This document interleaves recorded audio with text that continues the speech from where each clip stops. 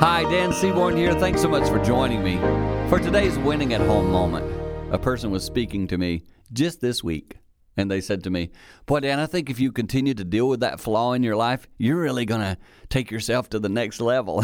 It's kind of like I spoke about the last time we shared this episode together. It's not fun to deal with your own flaws, but man, oh man, if you're able to, the maturity and wisdom and the depth that comes from that, as I said last time, is wonderful. And so today I thought I'd give you a tip or two on how to do it. First of all, accept that you have some.